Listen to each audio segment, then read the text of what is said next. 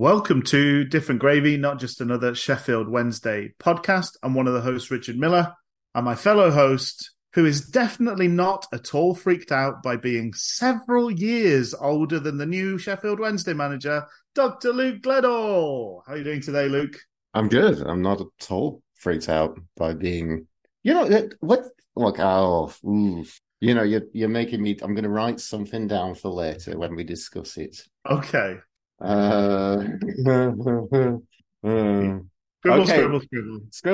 scribble. Made a note. I'm doing well. I'm good. Yes, and as Richard's, and also that, last month I turned 40, so yeah, completely stamped myself, and then you must be getting close to that time. I'm a young whippersnapper in my mid to late 30s. Actually, not somebody who's in their 40s like you. I'm quite a lot younger. I'll be turning 40 myself in June next year. So, okay. Well, so I'm going to dine out. I've got a couple of friends who are a similar bag to yourself who have those early birthdays in the academic year. Yes. Yeah, I'll be dining out until the very moment I tick over to the big 40 on the fact that I'm somebody in my 30s, just a sprightly chick, really, in many ways, and you're old cock of the walks. So indeed, Luke, I am. Rich, we're podcasting. We're occasional podcasters now. We're occasional podcasters. Yeah, we fired up the podcast machine for regular mandated times and sometimes irregular non-mandated times where we feel this is fitting. And what a fitting week and a half. How long? What is the timeline of this? The timeline of this feels surreal. We are recording this. I'll try and record the edit and get this out fairly quickly afterwards. Recording this on Saturday, the 14th of October. And when as the Rich's amazing joke prior to us recording, the last days of Xisco. Yeah, last days of Xisco. Because he was sacked the day after the West Brom game, right? And that was a Tuesday, right? That was a week. Yeah. A week Tuesday. So that was okay. So we've had so it's largely been a week and a half, really. Yeah. It bizarre. It kind of feels. I don't know. It kind of feels longer. I mean, it's still. Yeah. Maybe that's something to get into in terms of timing a bit later when we get in this thing. But it's been a kind of surreal. I guess it's been pretty quick. It hasn't felt, from what the conjecture of new manager coming in from start, it felt a little bit dragged out, I guess, in terms of some of the we heard a lot during the process that there were a lot of he's still effectively under contract, I think, with the German national team, the DFB. Is that yes, like the Deutsche Fußballbund or something? And there's the first use of that kind of stereotypical low level German accent, and you probably get a few instances of them, folks. Yep. Maybe we have making you play football. Yeah, you might want to do a drinking game to that. You might want to do a drinking game to our terrible impressions. You might not want to do a drinking game to our terrible impressions. It's up to you. But believe me, I think there's gonna be more of those throughout the podcast. Yeah, so effectively, but it's one of those kind of. So he was.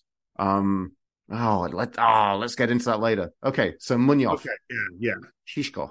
Yeah. So, the weird thing about Mr. Munoz is I would call him Munoz because I've spent too much attention to learn how to pronounce his name. Yeah. Considering everyone just called him Xisco. And I didn't, is that a stylistic thing? I think when he played, I think from his playing days, because there is sometimes that thing with Spanish and Portuguese players where they kind of maybe have their first name or they have a nickname. Mm-hmm. I think when he played, he had Xisco as his name on the back of his shirt. That's as far as I remember, anyway. So I think it's a shorthand, but one that he possibly prefers. Mm-hmm. But yeah, obviously, it's nice, lovely pronunciation from yourself on the second name there and the first name. It's you're going great guns there, and unfortunately, it's a name that you will slowly have to forget now. I know there's going to be something to replace that, and I haven't quite figured out what it is in my brain. But there we go. So yeah, how do we begin to unravel his tenure at Because Sheffield Wednesday? we last spoke on the evening of the Leeds draw, Yes, which was our first point of the season. yes, yeah, So yeah, so at that point, I think to kind of, I don't know, to try and like broadly summarize, I think we were sort of feeling like, okay, it's not been good, but it's early doors, and yeah, maybe there's some green shoots from this draw. Since then, we've lost to Ipswich. We've drawn with Borough, who were unbelievably bad, but they got a draw out of us, and at some points towards the end there, we were kind of clinging on. And then we've lost to Swansea and Sunderland, giving up 3 goals in both cases. So from those, that kind of green shoot moment, big clodding reality came and sort of trampled over those green shoots by and large. yeah. That was very much like, it felt like we were at the point of like, is this a new dawn? Is this the point where is this a turning point? Is this your sliding doors, your big sliding doors? Hockey stick recovery. In terms of it was very much a false new dawn. It never transpired beyond there, as you've said, with those games and those results, and you've given like a quick recap of all those games. I forgot about. We can dip into in a bit more detail, but it was just to kind of give a broad overview from there to where we are and where we last spoke about this. Because the general nature of supporting Sheffield Wednesday is anytime they make you feel any element of hope, then I feel the need to apologize refutedly to anyone who I've displayed any degree of optimism about. And that's purely, we do this podcast and I feel like an idiot, basically, because I think there seemed like a weird kind of quiet optimism about him coming in. Was not in a particularly exciting name, but I think that's one that kind of slowly warmed up with fans. I guess the interesting thing is, and like that could be a comparison to come into talking about the new manager later. Like the interesting thing was like one of the notes I've made was that like, I felt there was a little bit of mild conjecture. I mean, things probably it probably exists in a very small sphere of Wednesdayites, is that I think that the culture is that people like me and you, Rich, who are, very committed, very kind of borderline obsessive with our fandom of Sheffield Wednesday, commit ourselves to things like, healthy. Of course. Why are we doing this on a Saturday? Why, for the Lord? Why am I giving Zoom more money for this purpose? Yeah. So there's Owls talk, and that's we kind of forget that it's not kind of like a beacon in like popular Sheffield Wednesday forums, but it's kind of largely one of the more popular hubs as well as communities on Elon Musk's X.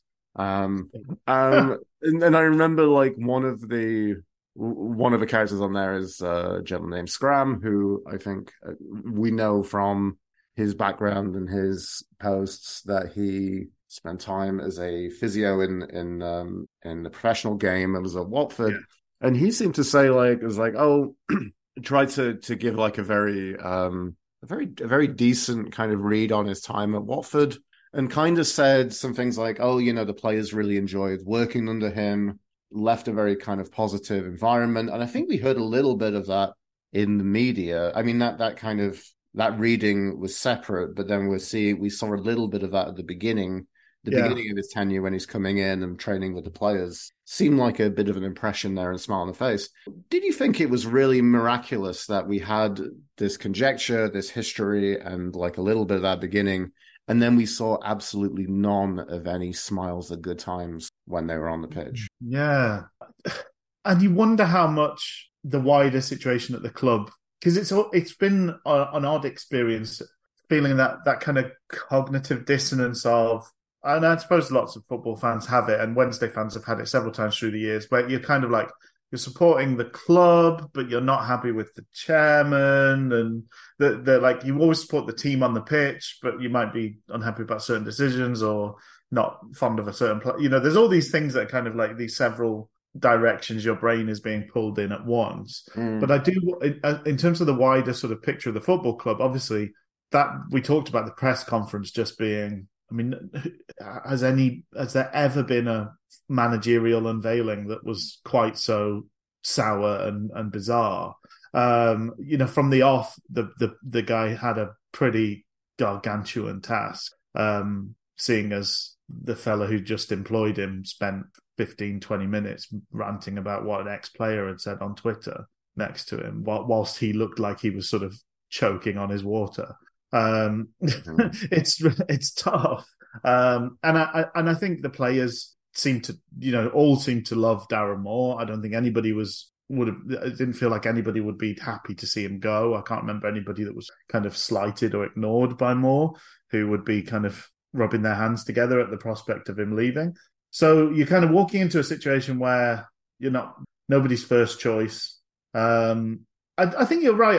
I don't ever feel like the players weren't trying. I don't, we talk about like losing dressing rooms and things like that, and I didn't ever get that feeling. But you're right. It didn't ever feel like anybody was enjoying themselves. And certain players have just looked completely lost this whole time. Yeah. Like George Byers does not know what he's supposed to be doing on that in this the roles he was being given. And I think he played more often than not.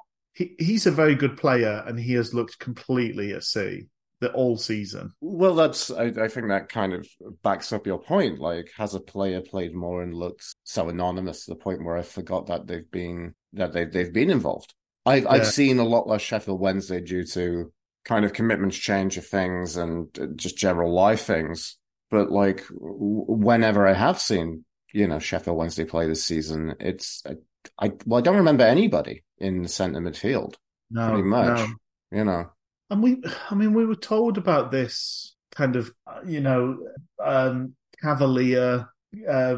I'm trying to think of the right phrase here, but this kind of like, we were supposed to be an attacking team that was kind of throwing caution to the wind. That's the Munoz way is kind of rock and roll football, getting forward and overlapping fullbacks, and Gareth Ainsworth looking on.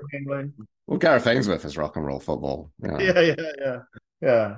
But there was this story told about, as I say, like 4-4-2, overlapping fullbacks, a lot of forward play, a lot of forward momentum, and maybe you'd let in a couple of goals, but you'll score 3 or 4 because you're so good at attacking. And I never, there was not one game where I thought we had a plan of how to attack.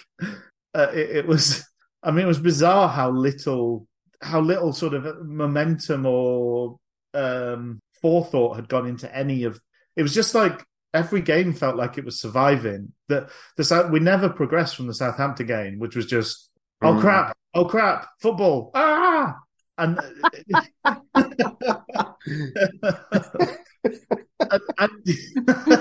we never really moved on. Like the best performances were we frightened ourselves into staying in our own half for the whole game, essentially.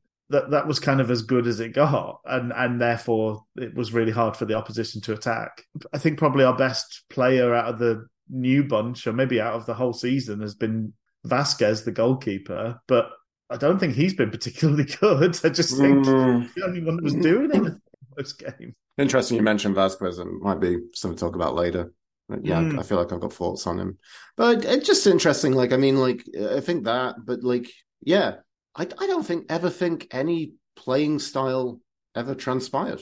No. From Munyaf's son.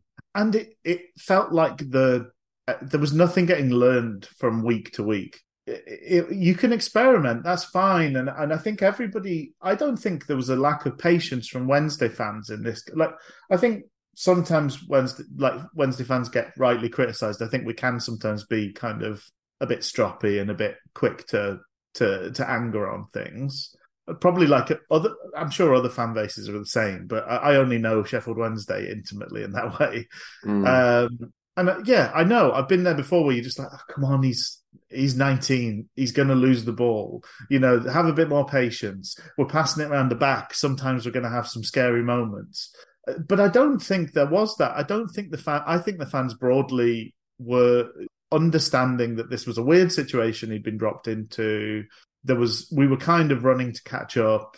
And effectively, the first few games were going to feel a bit pre-season-y because it all came together so haphazardly towards the end. Right. I think there was a lot of patience there, but what you need to see... So I think let's say 3-4 games of spamming players into the lineup and just hoping something sticks is okay. I think once you do that for another 3 or 4 games and it's like, okay, are you just like rolling a dice or picking names from a hat? And like, last week has no bearing on this week's because you'd go like, oh, such and such had a good. There was one game I think like I can't remember which game it was, but like it felt like Bernard and Diaby looked like a good pairing, and it's like, okay, these two look all right together. Or I think maybe there was a 3, which was Bernard, Diaby, and Iorfa, and you're like, okay, so now we've got a back 3. He's picked his goalkeeper. So now we just need to build the next couple of blocks. But there was never any... The next week, none of those 3 would be in the back 3. And it would be a back 2 or, and it just... it would be Famewo and Hekwa the next game. And you're like, okay, so we learned nothing from that previous performance, did we? Yeah. And maybe Famewo is a great transition to... Oh, yeah. Think about something else. Because, I mean, so effectively, the only things that we get to see as football fans, the 2 things we get to really see about a manager is like, what are we believing is their influence that is transpiring on what is going on the pitch? So that is the first and the biggest thing.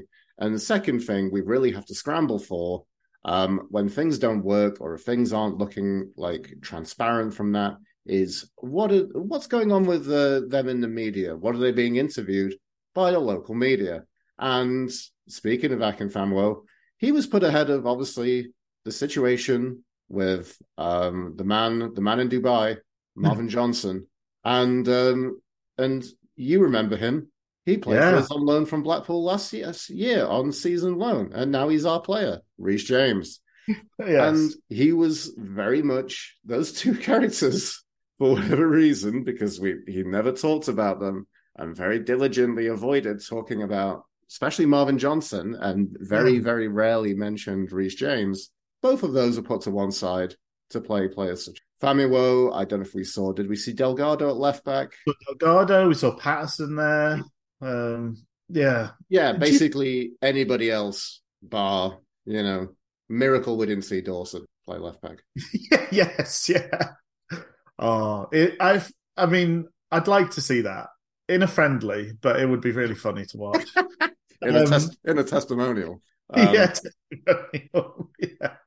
Like, how Barthez used to sometimes get chucked up front for Man United in like friendlies and testimonials.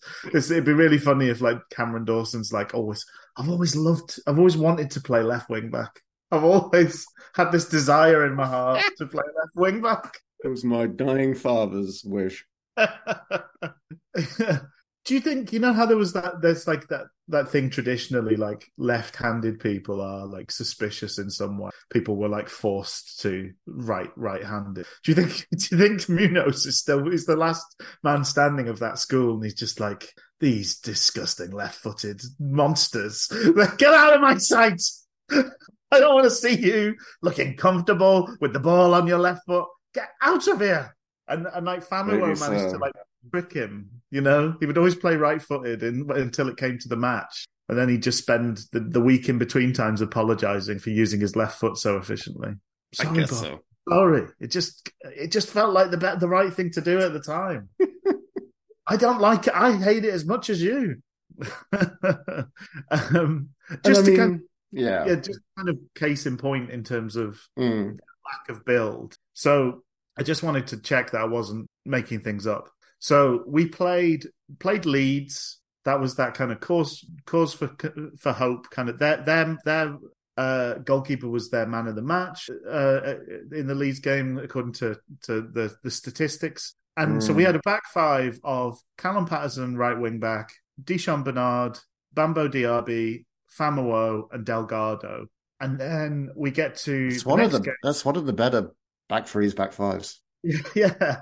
We get to the next game against Ipswich, and the back five is Patterson, Liam Palmer, Dominic Iorfa, Akin Famuo, Delgado. So it's like you've changed like almost half the defense from the best performance of the season. It's just a bit. And the other thing is immediately Hendrick and then Buckley kind of getting shoved into things when Hendrick looks completely, I mean, at best average. He looks like another David Jones of like, this is an old cart horse who's run his race. Yeah.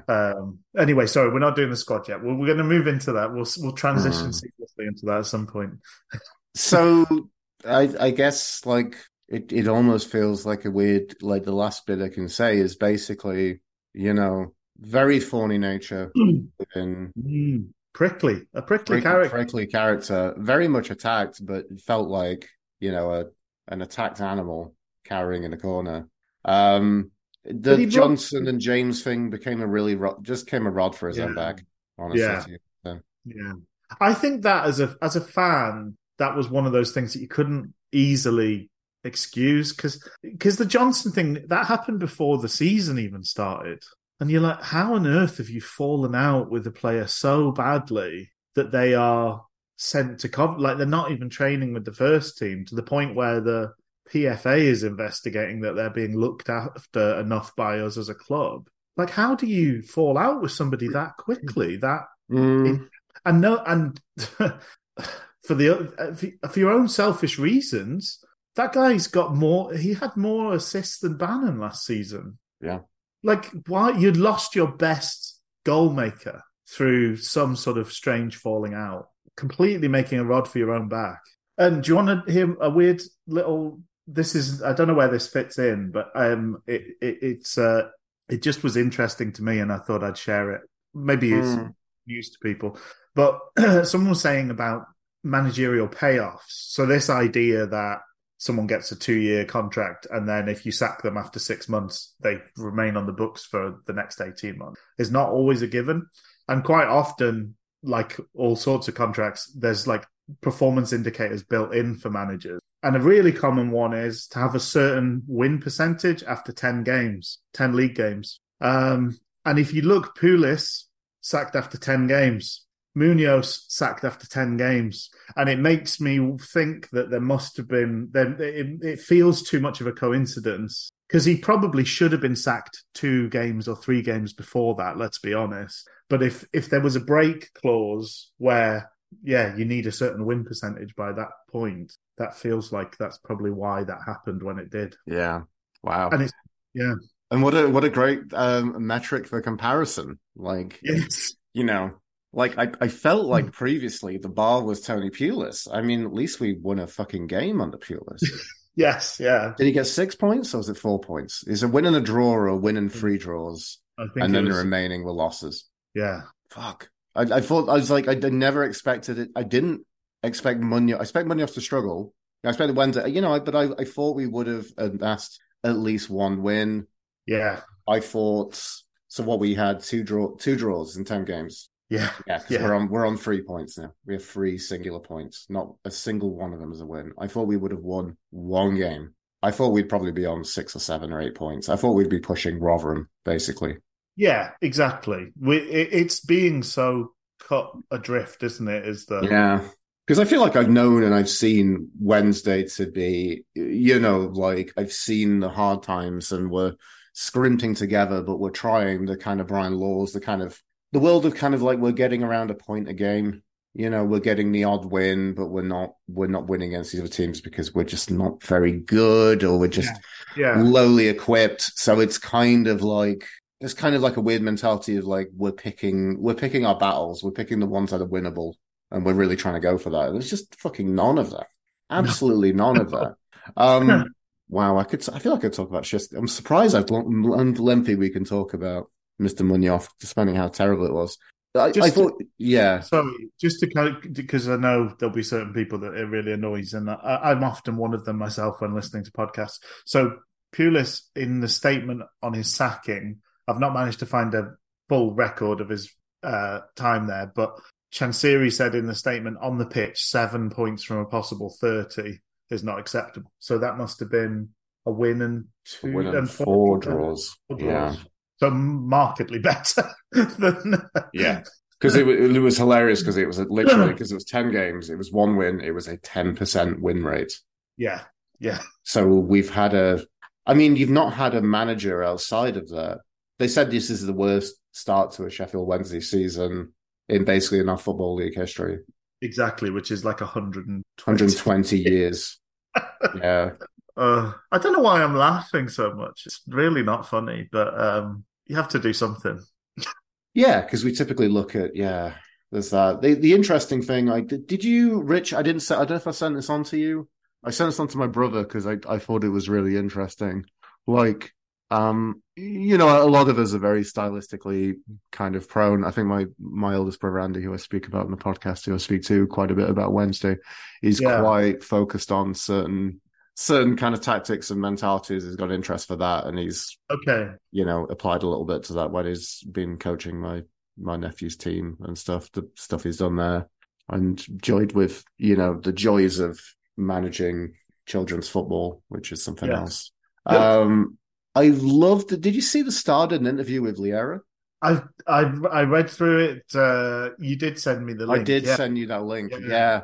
I thought that was sorry. There's a bit which was just Liera was just incredibly damning about Muñoz's style, about the fact that there was zero press, there was zero. Yeah. He said basically there's 11 mannequins on the pitch. In fact, I'll probably just pull up the quote that we've just kind of sent across. Under Xisco, the main problem was without the ball, says the 44-year-old. It was shocking. It was like having 11 mannequins on the pitch. There was no desire, no tackling, no closing down, no passion. It's impossible to win games like that. If they were playing like that against a League Two club, they'd still lose. Any player, if you're giving them 7, 8, 9 seconds on the ball, it's too long. I couldn't believe it from a manager like him. I know they brought a lot of players in the last day of the window, but are they fit enough? I don't know. Miraculous that someone who... just someone who's like, I don't know, a degree of a pundit is saying something so harsh and candid. Yes. Like that is miraculous. And I can't disagree with any of it. I just felt all of it hit the nail on the head, effectively, regarding playing style. Yeah. Which I believe there was a lot of things said, but I believe pressing was also supposed to be one of his style points. So I'm sure when he came in, it was supposed to be like high intensity, and it was even talk like, the players aren't fit enough to play that. It's like, well, they weren't. I don't pressing. see any application. We did an amazing combination of not pressing but also not marking anyone. So there were more holes than Swiss cheese, and also when you put the ball into those holes, there was very often a player left completely unmarked in there. I've never seen. I mean, it was bad from the off, and it got worse. I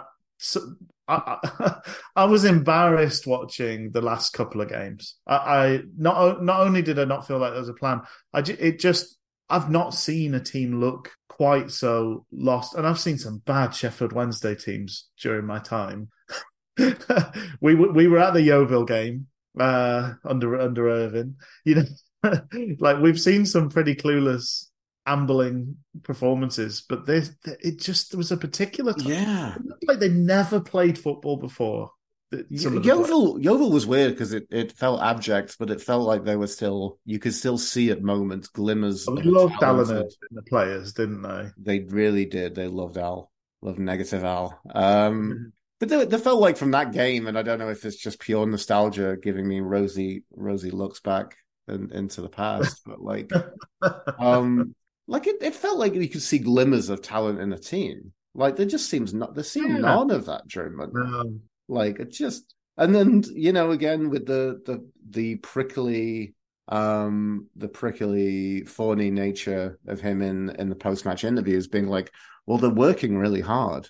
That's always a really crass That's the great sign that a manager's on the way out. If they're defending the fact that the players are working hard in training, Yeah. just awful, just terrible. Just it's like, what are they working hard at? Yeah, and there was some strange things, wasn't there? There was because there was the question about the set piece specialist, and then he said, "Oh yeah, he does an hour session a week," and but apparently he did work them. Like, it's funny how all these little things that come out after a manager leave, because like Staten talking about it afterwards was saying, "Oh, the players apparently haven't enjoyed the workload under Cisco. Like he's had them in every single day, like after matches." Yeah. Just like, well, none of us heard, you didn't tell anybody this, to my knowledge. You weren't telling people this prior to him leaving. It's a bit funny that this kind of like this revelation waits until afterwards. But yeah, it just became untenable. If he was at some point, at some level, you sort of felt sorry for him because he was just not the right man for the job. Seemed completely out of his depth. It became increasingly hard to really understand what he was trying to say in interviews. Because to the point where it made you wonder, like, how is he getting ideas across in training? Like, this is sort of incoherent babble when asked fairly simple questions by and large by the local press. And you sort of like, so how is this working? Like Monday to Friday, getting points across to players. It all felt completely wrong. So is there any more on the last days of disco, the last days of Cisco? I think that probably covers it. Maybe this is a block point that is the broaching point, because I think the smallest portion of this podcast will be talking about, long-serving academy manager Neil Thompson. Yeah, Tomo doing the now Lee Bullen role, because Lee Bullen has, progressed and is managing in Scotland. That, he's the guy who we call upon to, to keep things together. And wasn't it just miraculous how, a team of football players just playing regular conventional football, just playing in a very regular style of football, just really made a comparison to Munoz time that it shouldn't seem hard. It shouldn't seem hard to put in an average performance. I feel we were possibly blessed by going up against Huddersfield, who are very, very average championship side. But for the purpose of our mission and coming up in this league, unless somehow miraculously we get ourselves attached to a rocket ship of great investments, and possibly going along with that kind of playing style, look across at Ipswich Town. Really, our mission is to just stay in this division and then begin to establish ourselves as a second-tier side again, because it's felt that the club is too big for the third tier of English football, and probably averaging out in our history as possibly a second tier, pushing first tier time if we can get it right. But we need to get a foothold in this division. And especially with all this stuff going on, that, it's running a football club is an expensive thing. Doing it badly is even more expensive. Yes, yeah. I think I've said this numerous times. I feel that's my podcast catchphrase of going back over looking at the Chancery era. It's like, if we fuck this up, it's a huge loss in revenue. Yeah. So you need to get this right. You cannot. So just as a comparison, Thompson just has one game and it looks remarkably better. We bring Reece James in. I remember saying to you, I think I watched a fair bit of the game, and I think you were there for it, and you said that is a huge difference. That is a huge difference to the left side. Wow, what an idea. You have a player who is is a left back by trade, and you say, what do you want me to do, boss? I want you to play left back. Oh, wow. What a miraculous, looks like I put this sausage meat in, and, I didn't get a fucking raccoon burger. It's done. This sausage meat has worked so much better in my sausage making machine than the Lego I kept putting in there. I couldn't work out how I couldn't get a good sausage out of all the Lego that I put in, but turns out sausage meat really works well. Hmm. Yeah. Oh dear. I think one thing that's been frustrating as a fan, though. Well, there's two. I'm sorry, my brain's sort of bouncing around a little bit, but one thing that's been frustrating. You mentioned like Huddersfield being bang average. I think we've not played many teams that have looked good. No, and Look yeah, all right. But like Preston, oh, not a special team in any way. I know they're doing quite well in the league, but it's a pretty average squad, and they're getting a real tune out of some very very ho hum players. I mean, Will Keane is their big striker. I mean, he's not been good ever. he's been minorly better than Wilkeen when he played for us. I'd say Yes, that, exactly. Yeah, but that doesn't damning with yeah. faint praise. Maybe The Cardiff were pretty average to Borough, bad. Um, Borough first half were pretty shit. Borough were, yeah, looked shocking first half, slightly better second, and we completely stopped playing, which we seem to do at the hour mark in most games under Cisco.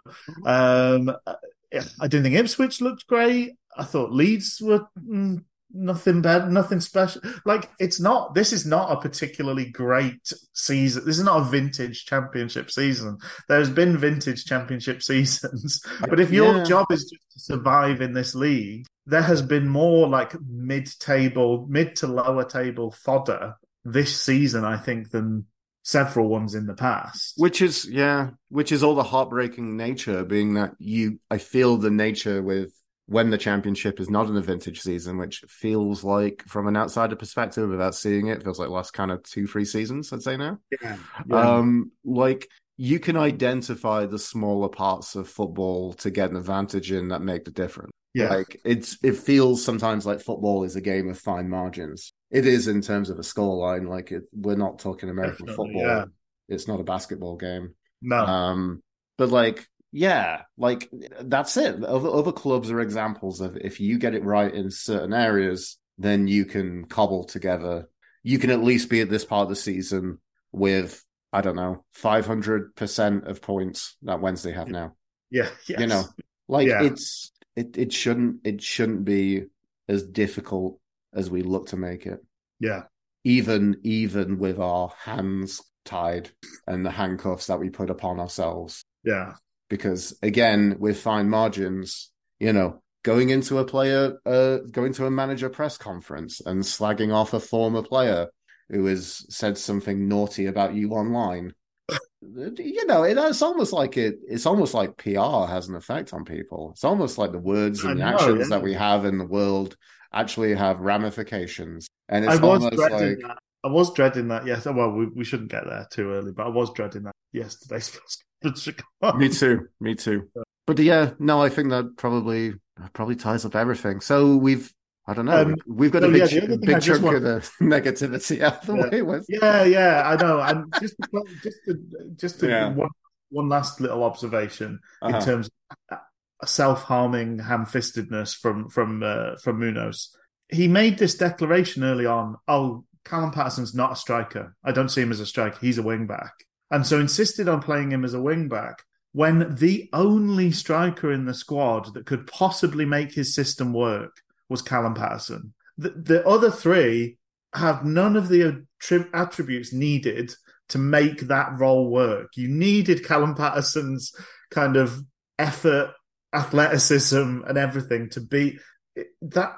Callum Patterson as a focal point might have almost made the daft Cisco ball work. It would have looked vaguely competent with Patterson up top, but he again decided he knew best and only played him as a wing back. But yeah, anyway, let's go on to so Tomo comes in. We look, yeah, it looks like a sensible team selection for the first time in the season. I thought Reece James did a great job coming in. It was clear there was a couple of players that were sort of trying to prove a point, and I thought Will Vaulks was amongst them. I Boss would was have, awesome in that game. yeah, He's someone I would try and include more often than not, though, by and large. I know we were, what happened, the Cardiff game was very frustrating. And interestingly, against Huddersfield, he did have a similar kind of clearing header at the near post where you could tell there was a moment of like, I better not screw this one up. Get your hands in your pockets. But yeah, it all looked a lot more like a proper football team. And I think we were unlucky not to come away with the win. I know that they had their disallowed goal, and Darren Moore thought that was harsh. I think comfortably it's been 30 years since you're allowed to just run and jump at the goalkeeper with your knees up and getting away with it. But there you go. You know, the old black and white footage days of like shoving the goalkeeper into the net and it being a goal are long gone. Tom Lee's just purposefully pummeling the goalkeeper is going to always draw a foul, I think, nowadays. But yeah, that Pato miss, oh man, it's agonizing. I bet he's still playing it back in his head because it just felt like... Yeah.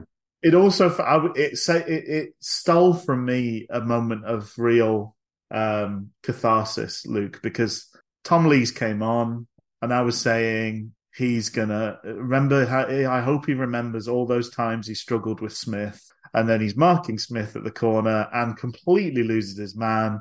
It drops for Pato as a result, and it should have been the goal, and we could have gone, look, it's still Tom Lees, it's still that guy.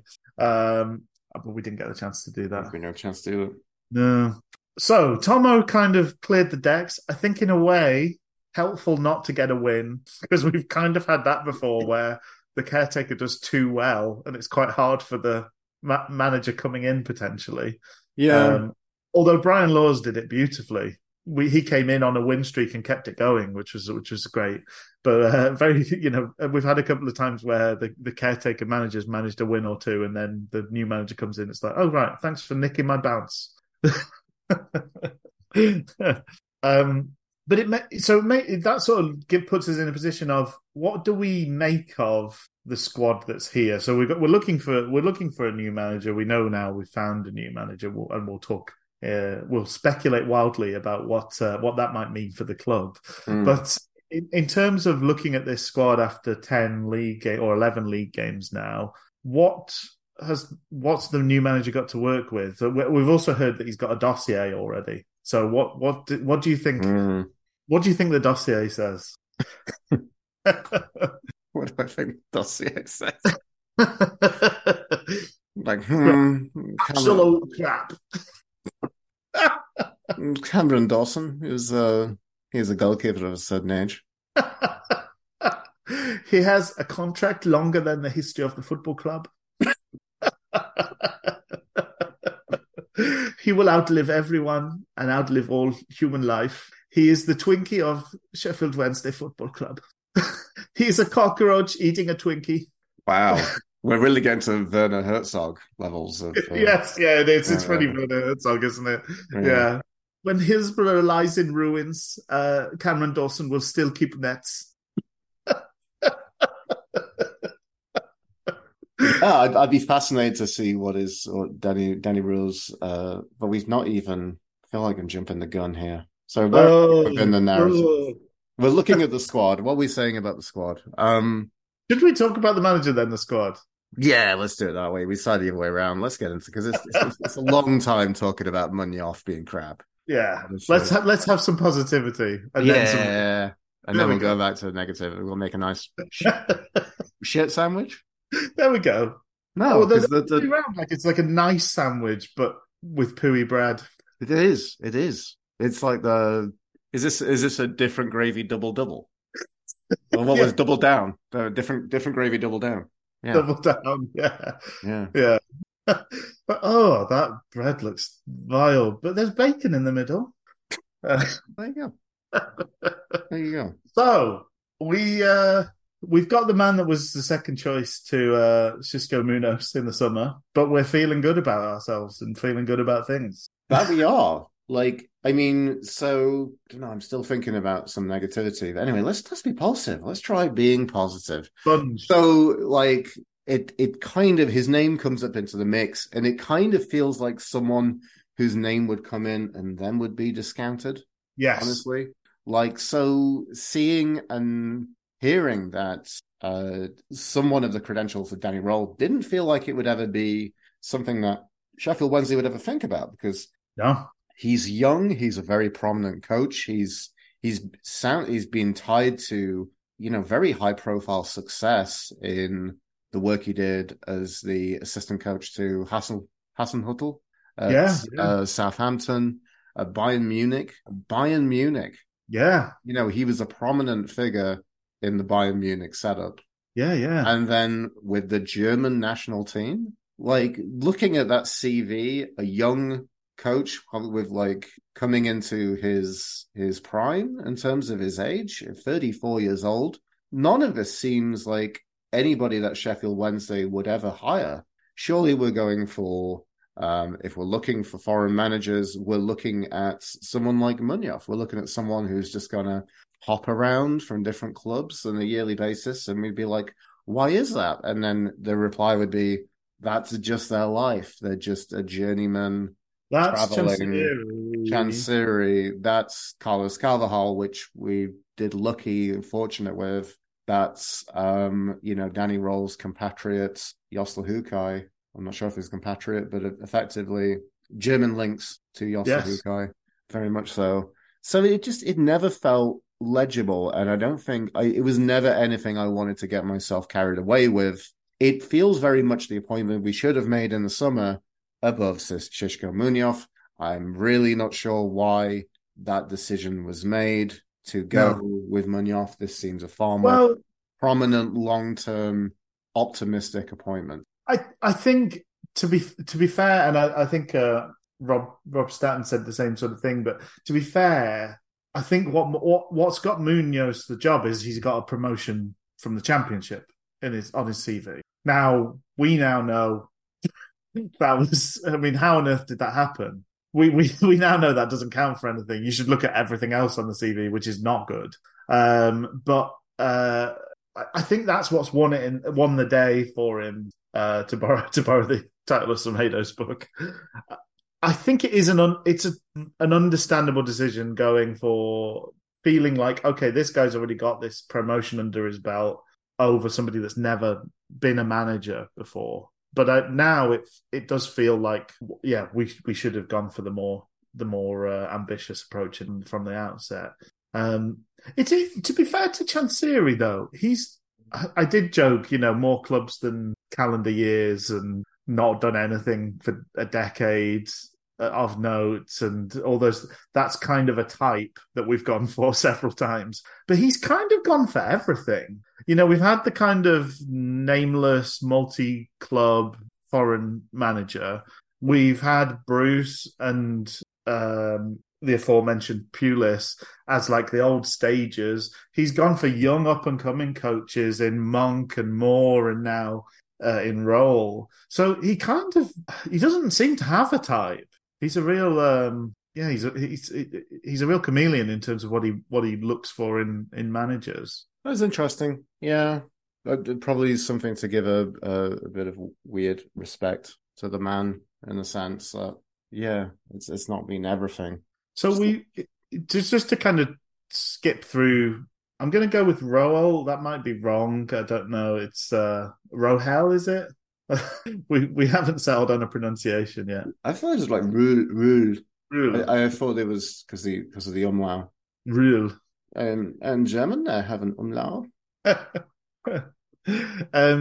So came from, I believe that RB Leipzig is very much a kind of proving ground. It seems to be like a key club in terms of kind of growing coaches and talent for the German game. It seems to be kind of a stop. You make quite often a stop on people's journey.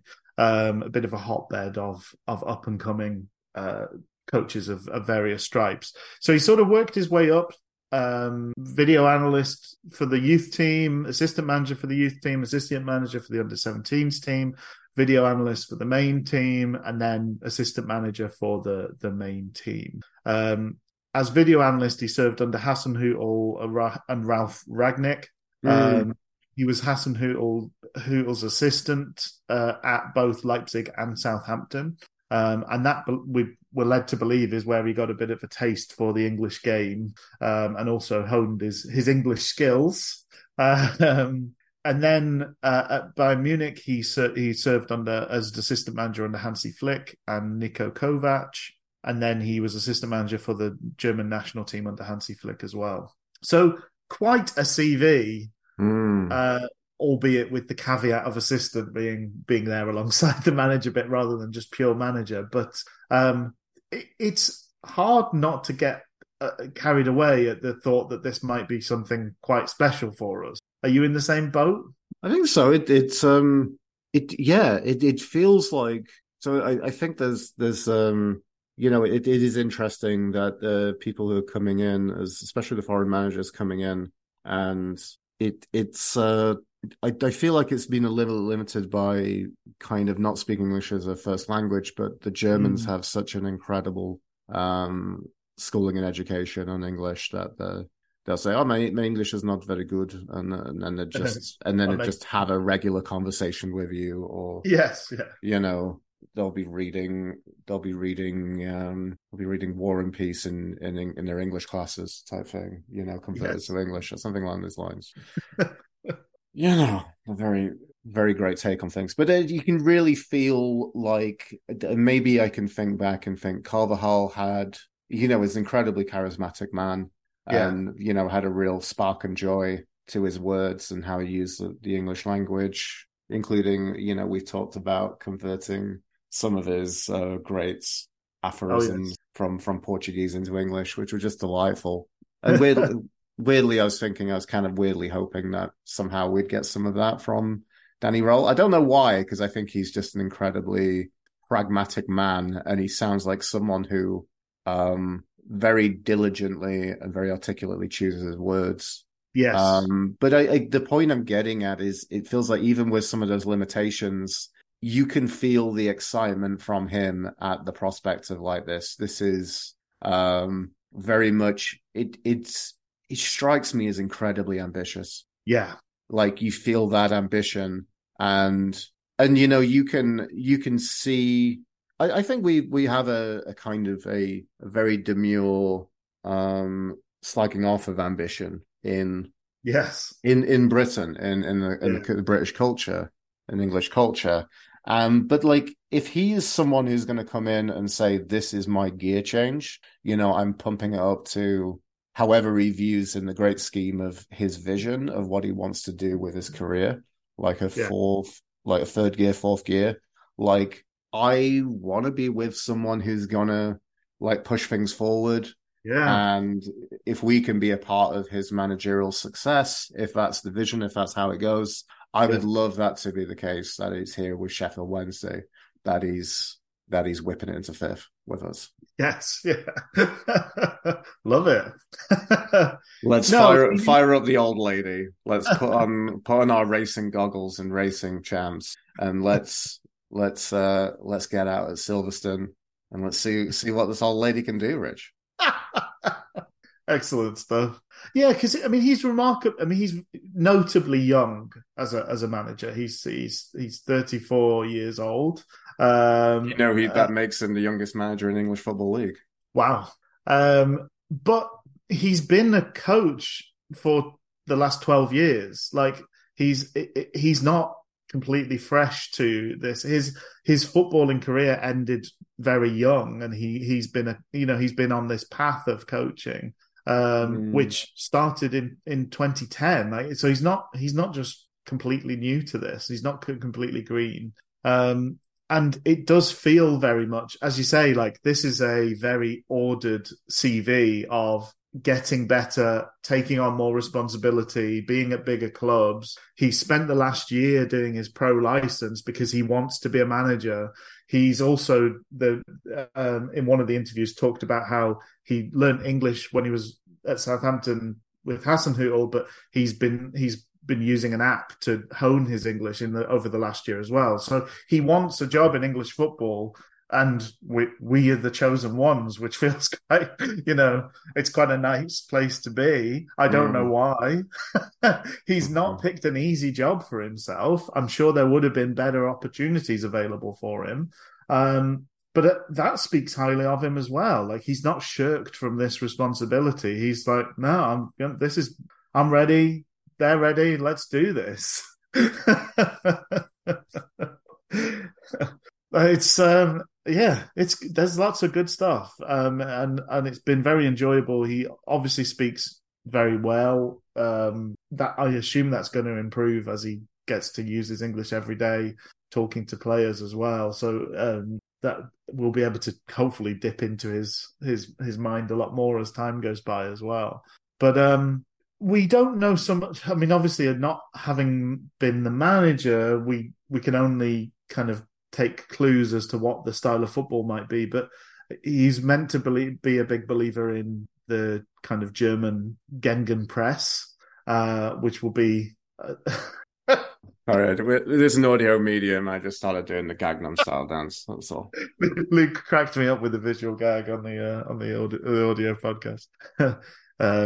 And then he's also talked about how he believes in empowering the players to make decisions on the pitch. Mm-hmm. So he would rather you make positive decisions and maybe get things wrong than plod through. And so even though his background is in video analysis, it seems like he wants to favor sort of progressive chance-taking play on the pitch, which sounds like music to my ears as a football fan. I want to see those players that take those opportunities and make things happen, rather than kind of ploddingly passing side by side, because then he can go, I've got a 97% pass completion rate. I'm like, well done, Darren Potter. You're the best player ever. You didn't miss any passes. They were all 2 yards. They all went to the right back. Yeah, I really appreciated what he was saying about wanting players to make, in his words, bold choices. Yes. No, it just sounds like the exact mentality, and it just feels so positive. It does. It feels like, and I think it's, I don't know how tempered I am. I don't know what to expect. It's going to be interesting. Yeah. But I feel like maybe, hopefully, if we're in the process of remolding and basically starting the season off afresh, the players have some degree of fitness at least, which is something. Yeah. Curious to see if, previous mention, man in Dubai, Marvin Johnson comes back. Yeah. Like that is an interesting question mark. What is he going to do there? How does he see these players that are given to his disposal, and who are his options? Yeah. I'm excited to see what that is. I'm excited to see what the lineups are going to be. I'm excited, but I think there's just going to be we are going to see a little bit in the play. I think there's going to be a little nugget that we can see every week if it's not coming together. But it feels right now like there's a huge positivity on the fan base. I think Wednesday fans are getting behind this. It all feels like a rocket accelerating, honestly, in terms of mentality. I'm curious what that's going to do to the squad. I feel like, I'm sure it's a huge relief with Munoz gone for them. I'm sure it makes them feel. It probably just relieves the stress around their shoulders. Yeah. I think there's been a positive first impression, definitely for us as fans, and it seems like hugely in the media. I want to get to that in a second. Yeah. Because that's something else as well, which I think just adds more momentum to keep this positivity train just whipping up the gears. But yeah, I want to see, I'm imagining the players coming in and getting to deal with him. I think it's going to be refreshing. Yeah. It feels like there's a very real chance that they'll go from. I can only speculate as to how they were briefed, but it felt like nobody knew what they were doing. When you see players on the pitch, you sort of sometimes you everyone's talking. That's really good. There can be positives to that of okay, They're talking. We've got 6 captains on the pitch. That's good. That sort of thing. This was not that sort of talking. This was like, what the heck are you doing? What am I supposed to be doing? This was like terrified talking that was happening. I think everybody's going to be really well briefed as to what they're expected to do each game when they step on the pitch. I don't think there's going to be any doubt about what their role is and what part they play in things, which will be, I'm sure, a huge relief to most of the players. It's interesting, the timeline, because he's talking about, it's been a week of talking about being in position. So he's watched all of our games during that week. He's got this dossier of players together. It's incredible. It's just like, I think there's something in the interview, like we're looking at his first interview of Wednesday, that made me give a kind of scary kind of callback to the worlds of Jos Luhukay and weirdly Munoz, which is not something I think we were aware of. Like, as you said, we were not aware of like the training all, more than a regular approach. There's something that seems a little bit kind of charmless about some elements of the pragmatism. Yeah. But I mean, like, just that presentation and the way that, like, he spent and committed all that time. I don't know if I wouldn't do that. I wouldn't be like, I'll see what happens and then I'll commit. Yeah. Wait till it signs. This is happening. I have time on my hands. This is how I'm going to commit my time. And he's just given, huge amounts of time to commit to analyzing. It's phenomenal. It's like, if even just the league games, it's like days and days of what, like, waking hour watching. Like, that's 2-3 days solid of like work time. Yeah. So that's and that was before things were officially official. So that's impressive. That's exciting, and the fact he still wants the job after that as well.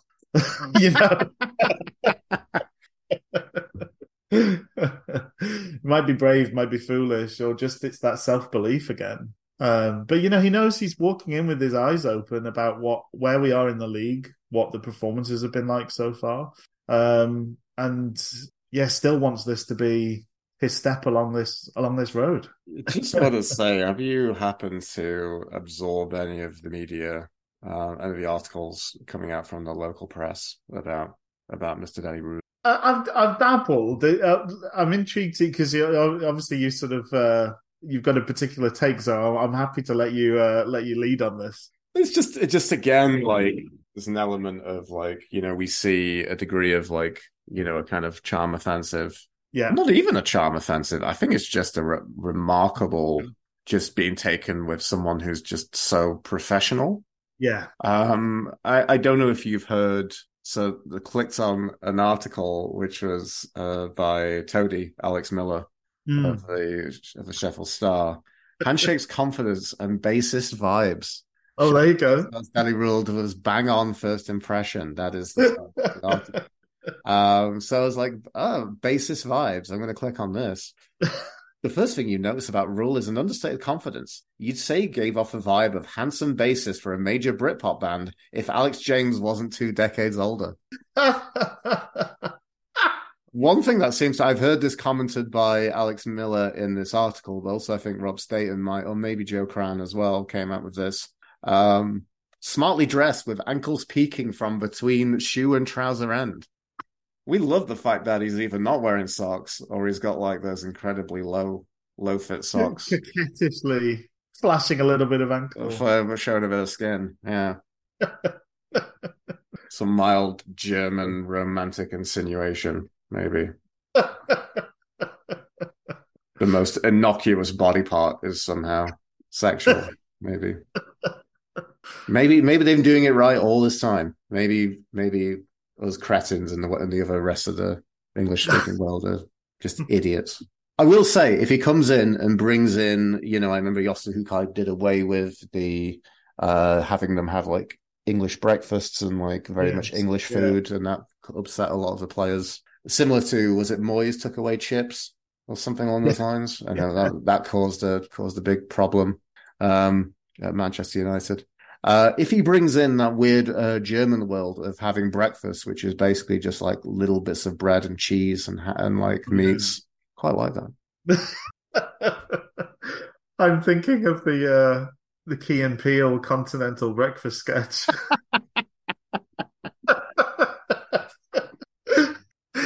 Oh dear. Yeah, I mean it's gonna be a real journey, isn't it? It's really fascinating. And I'm firmly in agreement with the local press that the best thing, it feels like the best thing that Chinsiri could do is kind of say to Raul, this is your club, and you know what I'm here to give you the support and make the, you know, he's a video analyst. Do we even have a video analyst at Wednesday?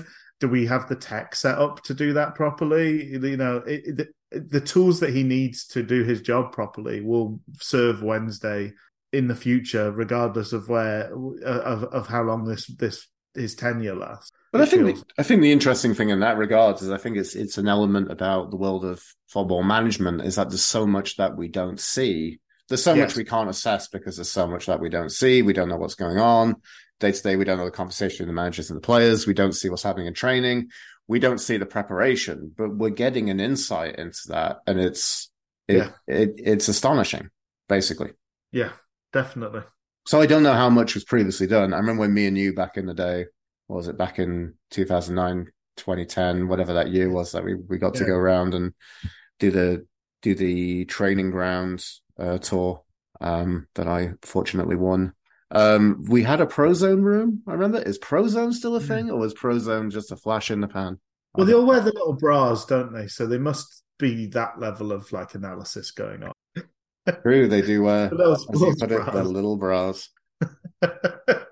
It keeps your little titties in check, but also tracks where you run about on the pitch. And then you just get better on all the metrics because you're not worrying about your big old titties. Oh, what? Just me? Oh, okay. Michael Smith of Sheffield Wednesday chimes in. I used to get absolutely chafed nipples to bits, but now all I need to focus on is getting down the wings, getting me son in the box, and smashing goals in. Now that my nipples aren't bleeding 24/7. Club captain Barry Bannon chimes in. Now that my wee totties aren't getting jiggled about all the time, I can actually focus on making these slide rule passes. I'm looking forward to the next Alex Miller article. Of course, the man who sexualized the ankle has found in his thing has interesting views on the human anatomy in regards to football. Well, you see, Alex, the most important part of a player's body is the nips. Nips. Once you look after the nips, the rest of the body takes care of itself. Oh dear. In my days at RB Leipzig, Ralph Ragnick and myself developed a revolutionary way of balming the nipples, so that all chafing was reduced to almost nothing.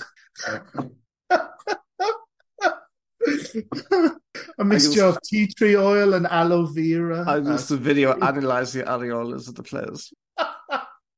There we go. And then talking about players' nipples, is that the best segue to talk about what nipples has he inherited? All X times players times 2, unless Callum Patterson's got 3 or something, maybe. Do you think he gives off that sort of third nipple energy? I think so. He's got confidence. Big nip energy. Oh dear! I hope you can't hear Alexa. I can hear Alexa. I'm sure Alexa's she's chimed in. She's like, any talk of nipples, you can bet Alexa will be on the call. Richard, I cannot play Big Nipple Energy. It was never a single for Nicki Minaj. I cannot confirm or deny whether Callum Patterson has a third nipple, aka a Nuban. So these players. There's actually players attached to these nipples. Would you believe it? The dossier.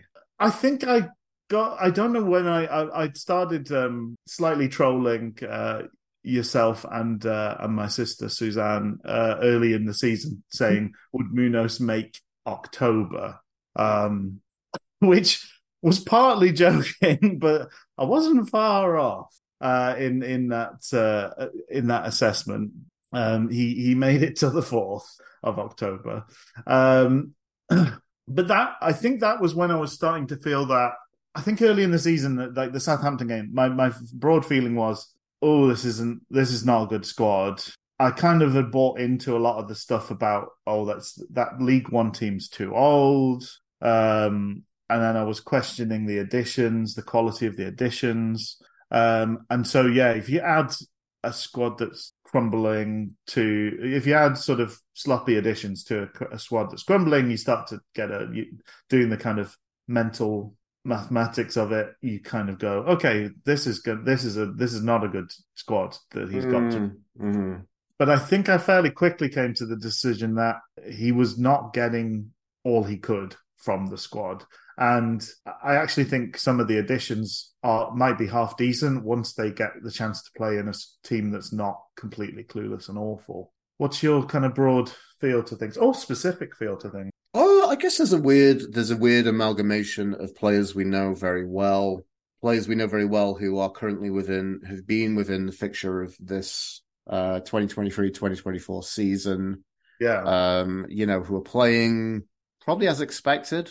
I don't think no one's like covering himself in any glory. Like no one's, but like I'd probably say someone like Palmer's probably been about as we expected. Iorfa's probably been about as we expected. There's a few other names I'd probably say okay. So there's players who are performing who I'd be like they're not doing as well. There are players we know who we're not seeing, such as James and Marvin Johnson. Yeah.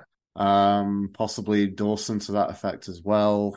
But, go on to that. There's new players who are okay, and there are new players who are terrible. Not okay. But I also feel like there's a weird category of the players are terrible what I feel like tried to give a benefit of doubt. And curious to see what Danny Rule does with a couple of these players. But there's two that I want to say that like right now, I think I'm very comfortable with just writing them off on the podcast. And that is basically Jeff Hendrick and Ashley Fletcher. I've never known two complete, absolute waste of space. Yeah. Like there's just players that Fletcher I thought would have a bit of upside when we brought him in. I think he added something that was a little bit different in his pace. So I was hoping to see that kind of utilized more.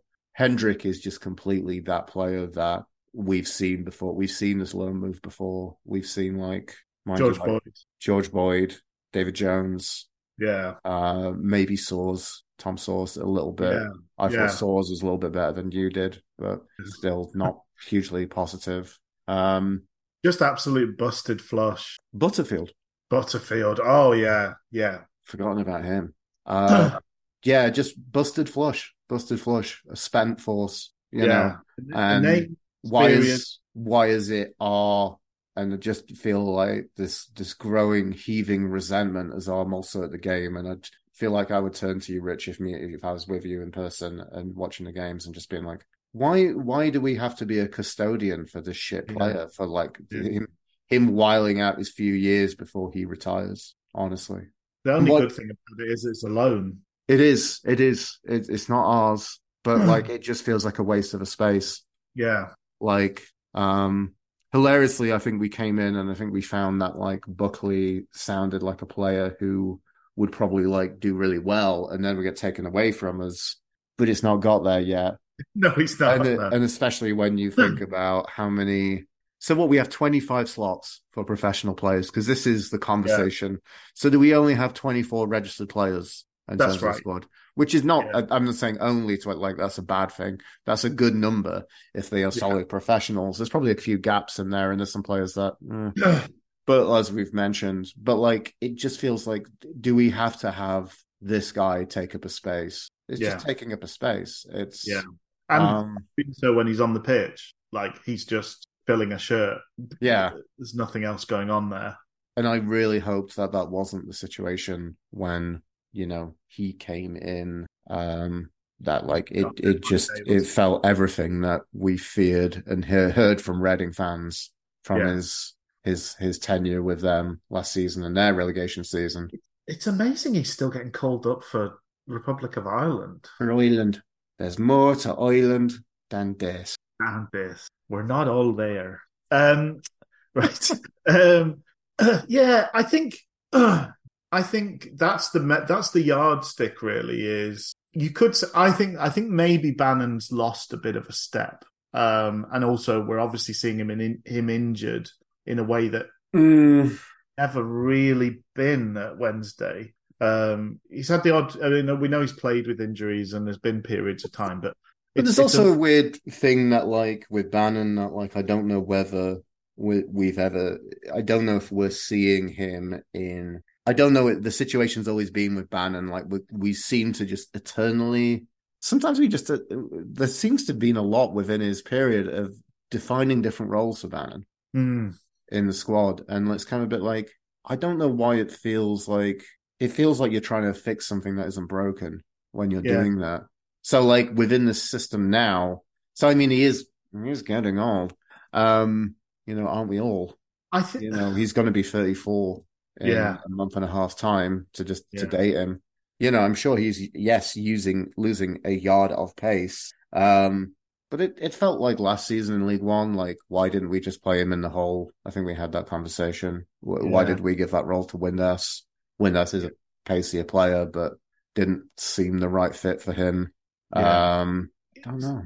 Yeah, I suppose really I shouldn't have led with the caveat of, I think there are a couple of players that are maybe showing some of that vintage, or maybe it's getting more exposed by the higher level of athleticism in the Championship. Gregory's in that group. I think potentially Bannon's in that group. I do wonder. I know you said he's doing roughly what you'd expect. I think Palmer's been poor this season so far. I do wonder if there's a possibility time might have caught up with him a little bit, or what he started the season injured, didn't he? He had hernias. Yeah. I'm giving the benefit. All of them, they get the benefit of the doubt in that nobody's looked good, so it's fair enough that you don't look good in this system because nobody's shone. But I think it's when you look at people like Byers, like Famewo, that are age is not a factor. Byers is at 26 or whatever he is not. He's not lost a step due to age. Famewo's 24, but they look way worse than they did last season. Way, like, they look terrible. And I think that's what started to make me think, do you know what?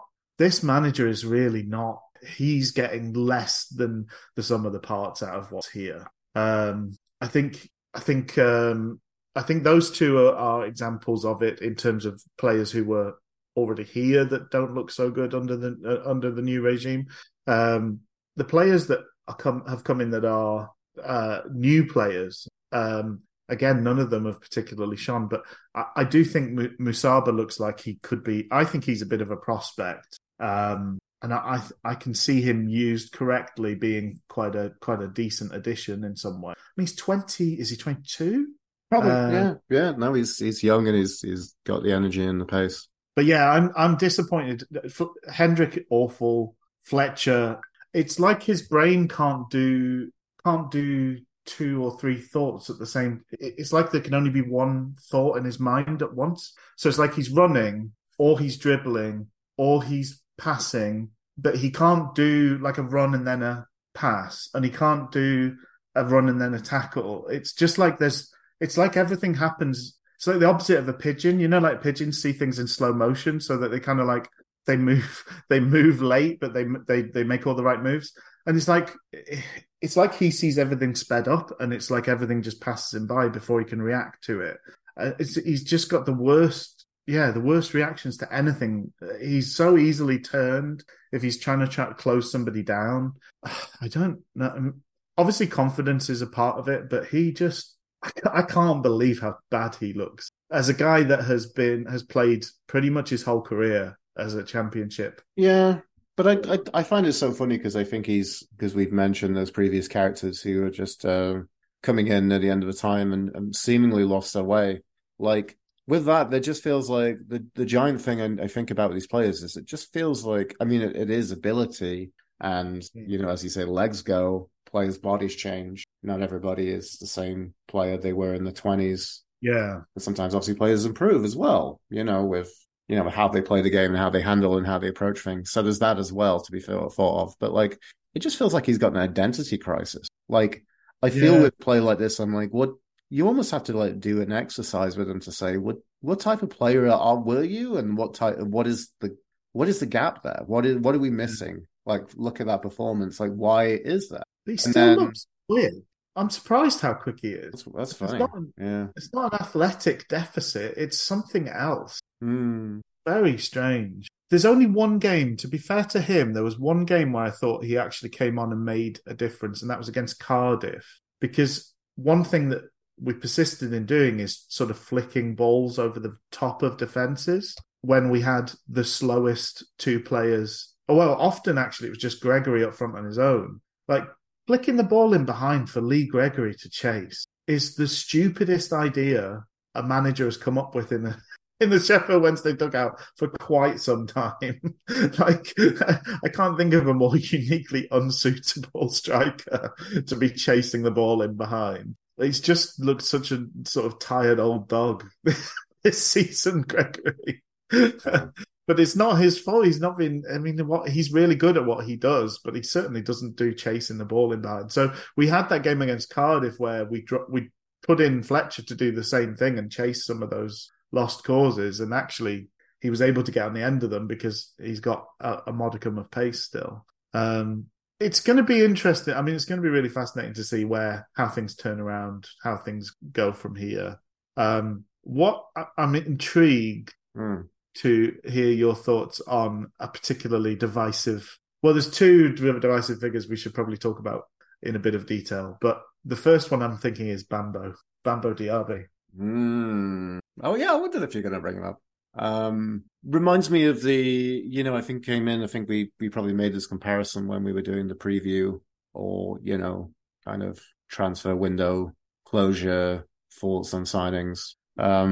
Reminds me a lot of Reeder Johnson, the tall, athletic, kind of brute strength of a defender who looks like he could be marauding, looks like he could score a goal. Yeah. Looks like kind of, Bambi on ice. Bambo on ice. Bambo on ice, yeah. Coming to the Sheffield Utilita Arena, is it now? Is that what it is?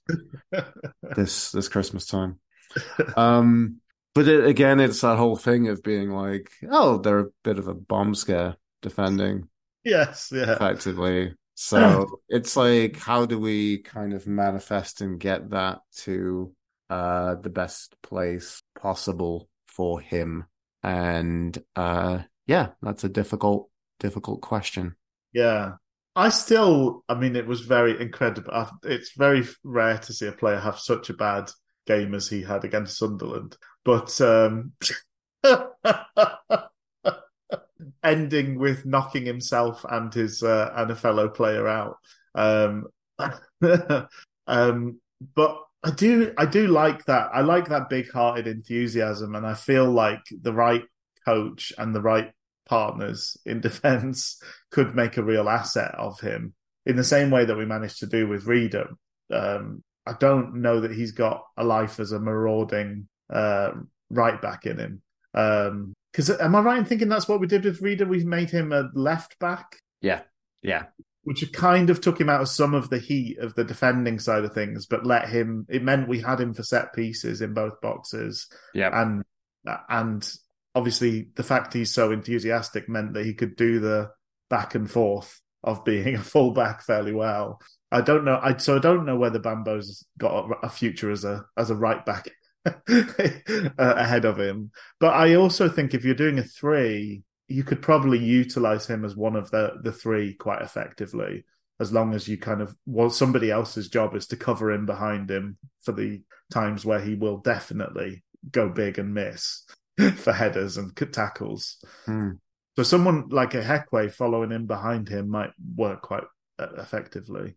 The other divisive figure I feel worth covering it specifically is Davison Vasquez. Interesting you brought him up. Okay, because I didn't know if you were going to go in think about. Dennis, sorry, not Devison. Devison. Think Do about you, who do you think is one. going I to go? thought you were going to talk about maybe one of the. I thought there's quite a divisive figure in Delgado. Yeah, in a way, they're kind of all. They kind of. Well, no, but there's a few. There's quite a few though, isn't there? There's like at least pushing into two handfuls. Yeah, Vasquez is an interesting one because I mean I think he's fairly decent as a goalkeeper. Like I think it was interesting hearing the comments from Liera about the lack of press, like the crime being what you're doing without the. yes, But I think I typically that is such a huge area that is a level of analysis and application intelligence that I'll be honest is a little bit outside my kind of regular, you know, dull supporter brain because maybe I just want to watch football as, you know, watch my football team as a source yeah, of entertainment, you know, and fun there. I don't want to kind of work my brain muscles on it. But I was more thinking about like how Wednesday have been with the ball. And a big element of that has been Vasquez. And it's not the thing I've found with my damnation of what it's been like under Munoz so far this season, what we've seen this season is, you know, we've gone with Vasquez over Dawson. I think I would prefer that from him coming in and like I think his performances have been good largely.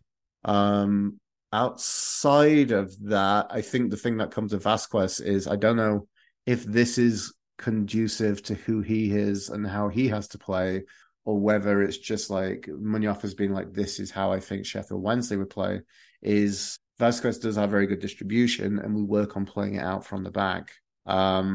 He's had a couple of moments of being a bit dodgy with that, with a couple of poor decisions, but I think largely from a series of that, if you're going to do that, I don't think it's a particularly bad negative error percentage. yeah, But I guess the difficult and weird thing there is it's very telling if you make a boo-boo at that. But also the main thing, I don't really blame him for some of when that's gone wrong. I blame the defenders in front of him. Like they play it in front of them, and I don't really expect many of those players to do any great positive things building yeah, forward. So it's a bit like, well, you know, we're playing it around, we're drawing people, we're creating space. I'm like, yeah, but you still need a degree of ball playing comfortability, yeah, comfort. And then I look through the collection of centre backs we have, and I'm like, maybe Firmino. yeah, Outside of that, I'm like, I'm struggling. I'm really struggling to see who's going to do anything greatly positive from there. So, you know, teams presses, we shit ourselves. yeah. You know, the cry of, oh no, football that you've come up with, Rich, whoever it was, forgive me, like seems to be prominent from all the players when any degree Yeah, of pressure is applied to them. So, and then Dawson's just not good at that. And I mean, I remember like Dawson distributing from the back under Lukai was rolling it out to players. Like mm. there was barely anything. His foot only knows how to boot it. You know, it feels like having the conversation with Cameron Dawson follows the cultural milestone in cinema of the Barbie film, which of which the joke is about Ken, whereas like sometimes I don't just Ken, sometimes I beach. You know, and it feels like his foot's kind of like sometimes it's not there to keep me stand up. The rest of the time it just wellies it forward. Like, there's no degree that never feels any degree of touch that Cameron Dawson knows, which Yeah, is fine because it's just the main thing is goalkeeping and saving, and he's quite good at that. yeah. You know, he's definitely an established third tier player. Is he a championship goalkeeper? I'm not 100% sure. I think I sort of. I think I'm the same in that I broadly I think I do prefer Vasquez getting the nod there, Mm, but it unfortunately certainly for the way we were playing, but possibly for the whole of the season, we sort of needed if Cameron Dawson is say 60 out of 100. We needed someone that was like 75 or 80 out of 100, and we've got someone who's like 62 and a half. Like I think he's a little bit better than Cameron Dawson, but yeah, only just. And I don't yeah, know that either of them are good enough, yeah. which is a bit of a shame. You'd think someone coming in from a big club and an international goalkeeper in that way would be kind of streets ahead. And maybe it speaks to the fact that Cameron Dawson's come on a fair amount the Yos days, which I think to be he has. But my broad feeling is I don't love either of them being in the nets. I don't relish the thought of them being under the pressures that we're putting them under, because I don't think particularly great. But neither of them terrible, which is good. That's better than one of them being terrible, one of them being okay. Mm-hmm. But they're both just okay. Do we want to do Delgado now then? We can do. I don't. Yeah, because I don't know if it comes into Valentin. It feels like the international fullback exports. Rich and I had a conversation about beer in the UK. Like, I don't know, is well, that's not, Madri's not even in. Madri's not even in. Madri of pretty much. That's not even. It's an assumed foreign thing. I don't know. Yeah, he sort of claims to come from Madrid, but plays a lot more like somebody that comes from Mansfield. It's interesting. I think Delgado, broadly has been all right. I think there's a lot of players that are kind of 6.5 out of 10 in terms of their performance over the season. The main thing is the collective has been so poor. It's been really hard for anybody to even just keep their head above water. And we know that even good players from last season haven't. Windass has done the sum total of nothing this year. He's been completely anonymous, and we know what an influence he can be in games. So I think it's a little bit hard to judge anybody. For me, Delgado, I'm a simple man. If you try hard, you win a lot of brownie points with me. And he at least looks like he's trying all the time. Sometimes it works, sometimes it doesn't. He's not a wonderful player, but I think he might be all right. Valentin is weirdly effective as a kind of flip side of things. I think Valentin has an incredibly simple game, which is knock it past the guy, run and cross. But it weirdly, he's had some fullbacks in having kittens. The Borough fullback could not handle him. Yeah. And obviously he played a part in the goal as a result of that. He's weirdly been quite effective. He doesn't look fit enough, unfortunately. He seems to completely disappear after an hour, in a way that is sort of trouble in games, because you need a like for like to replace him. But yeah, neither of them are. I don't mind either of them, at least on that bare effort side of things. What about yourself? It's funny. I'm just having a wry smile on my face, and I'm just imagining, what could possibly be and what could possibly be not written in fiction.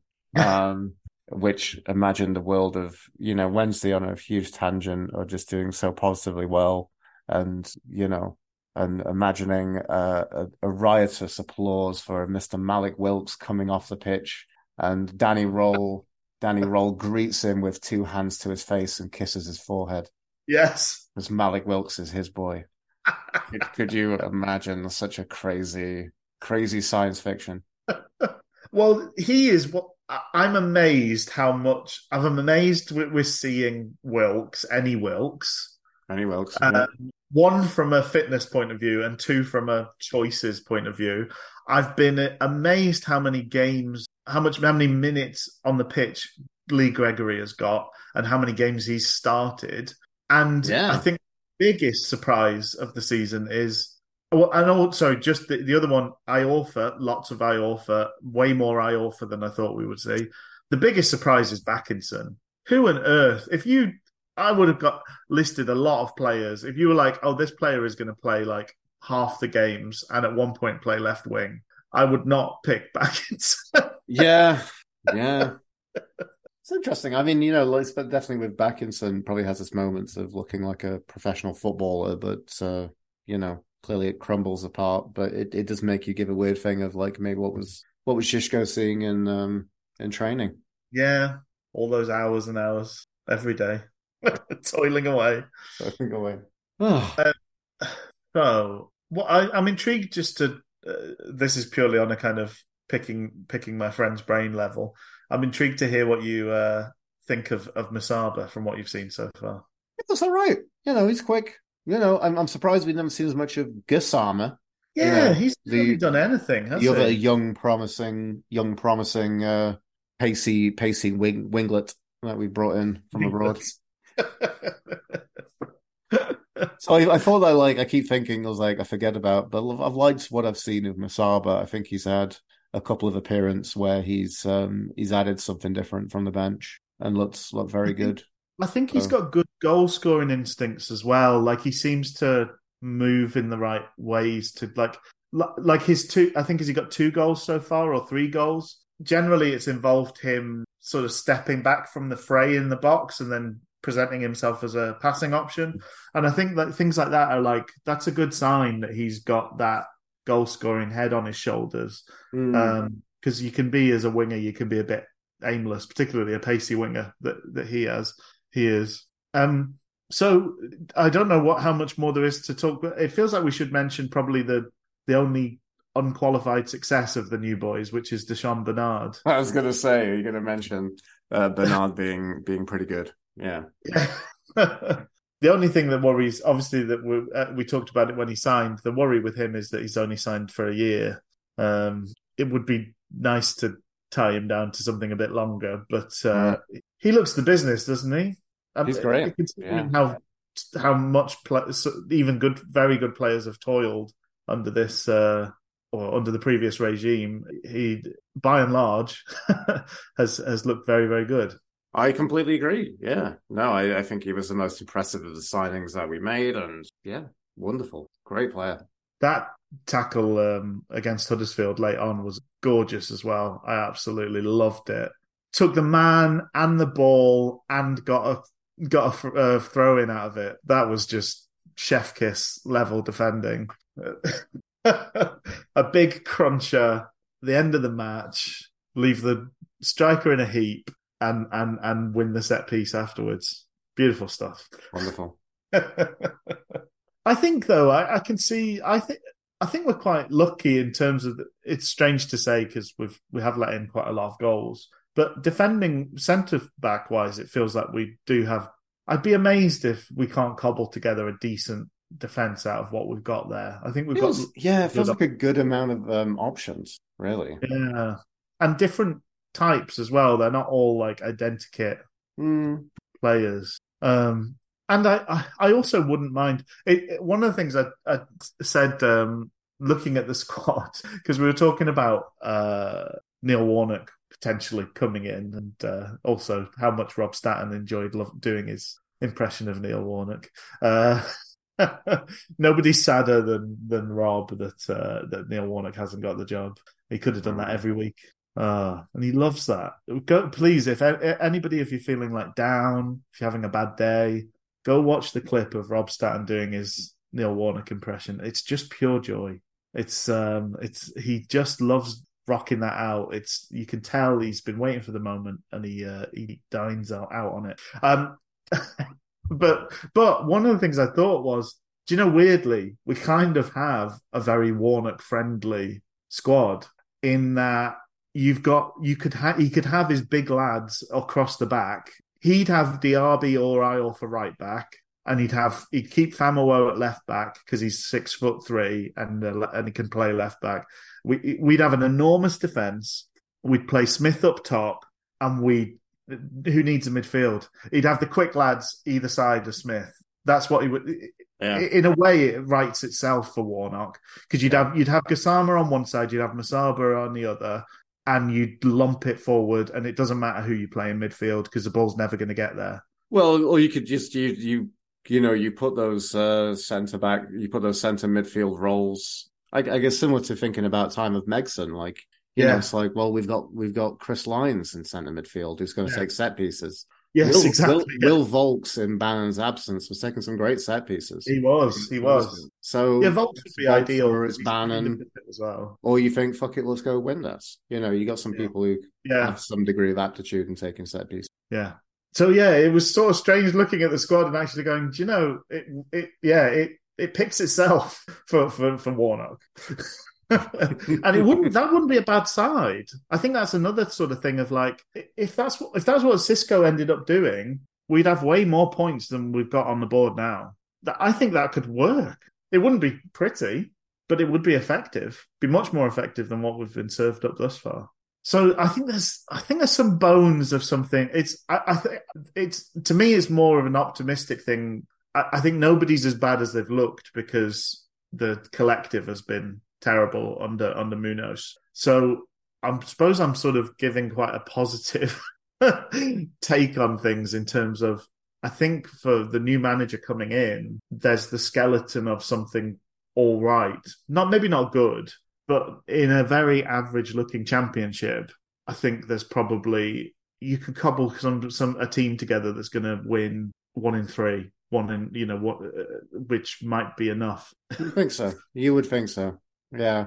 It's a weird thing to think about and get giddy and excited about the prospect of what Rule is going to bring to Sheffield Wednesday, and then coming back and thinking about the squad, and you can look at those players and you can think of each one of them and their limitations. Yeah, definitely. We didn't touch on this at the time, but I liked his answer because he was asked by one of the members of the press about, is he going to use his connections to bring in some star quality loan players potentially? And his answer to that was that he wanted to build something that those players would want to come and be part of, which I thought was get in. An absolutely stellar answer. Love it. So he's got till January to put that together. No pressure.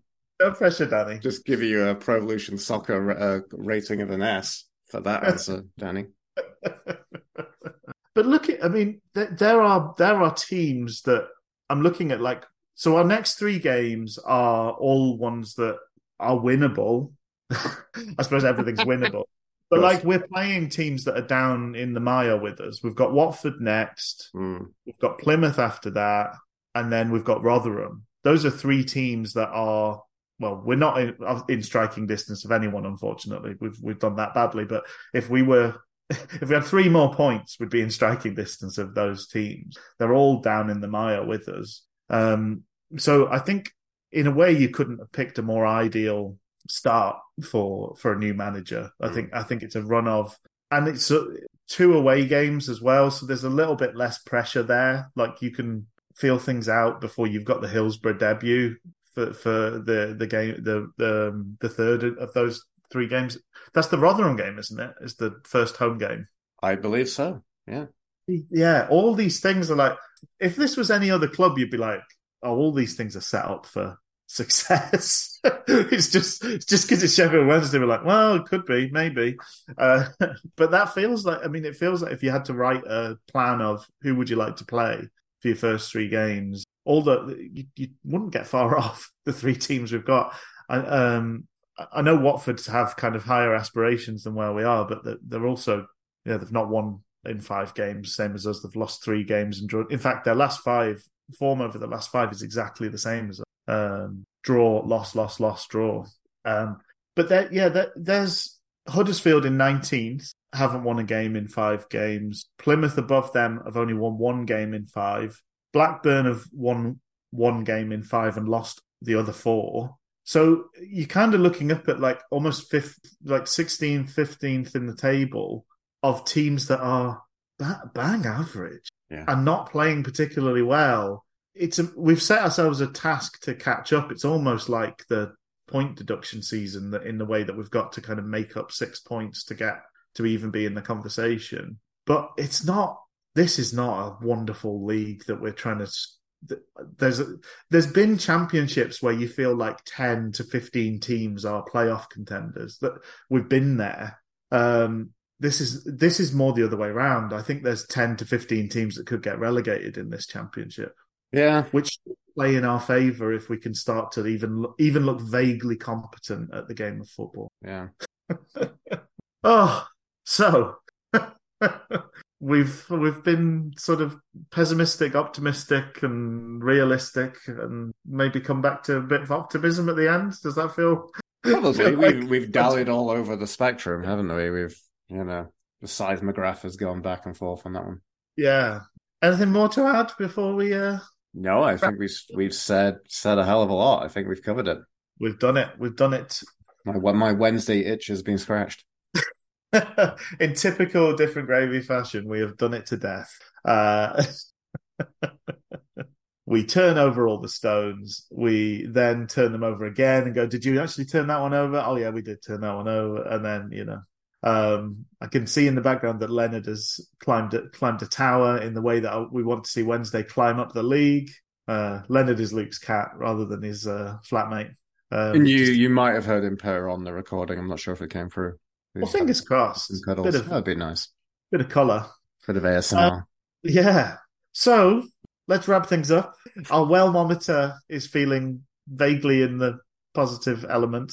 And we're trying to stop ourselves feeling overly positive because we know what happens. We do. But, we'll say cheerio for now.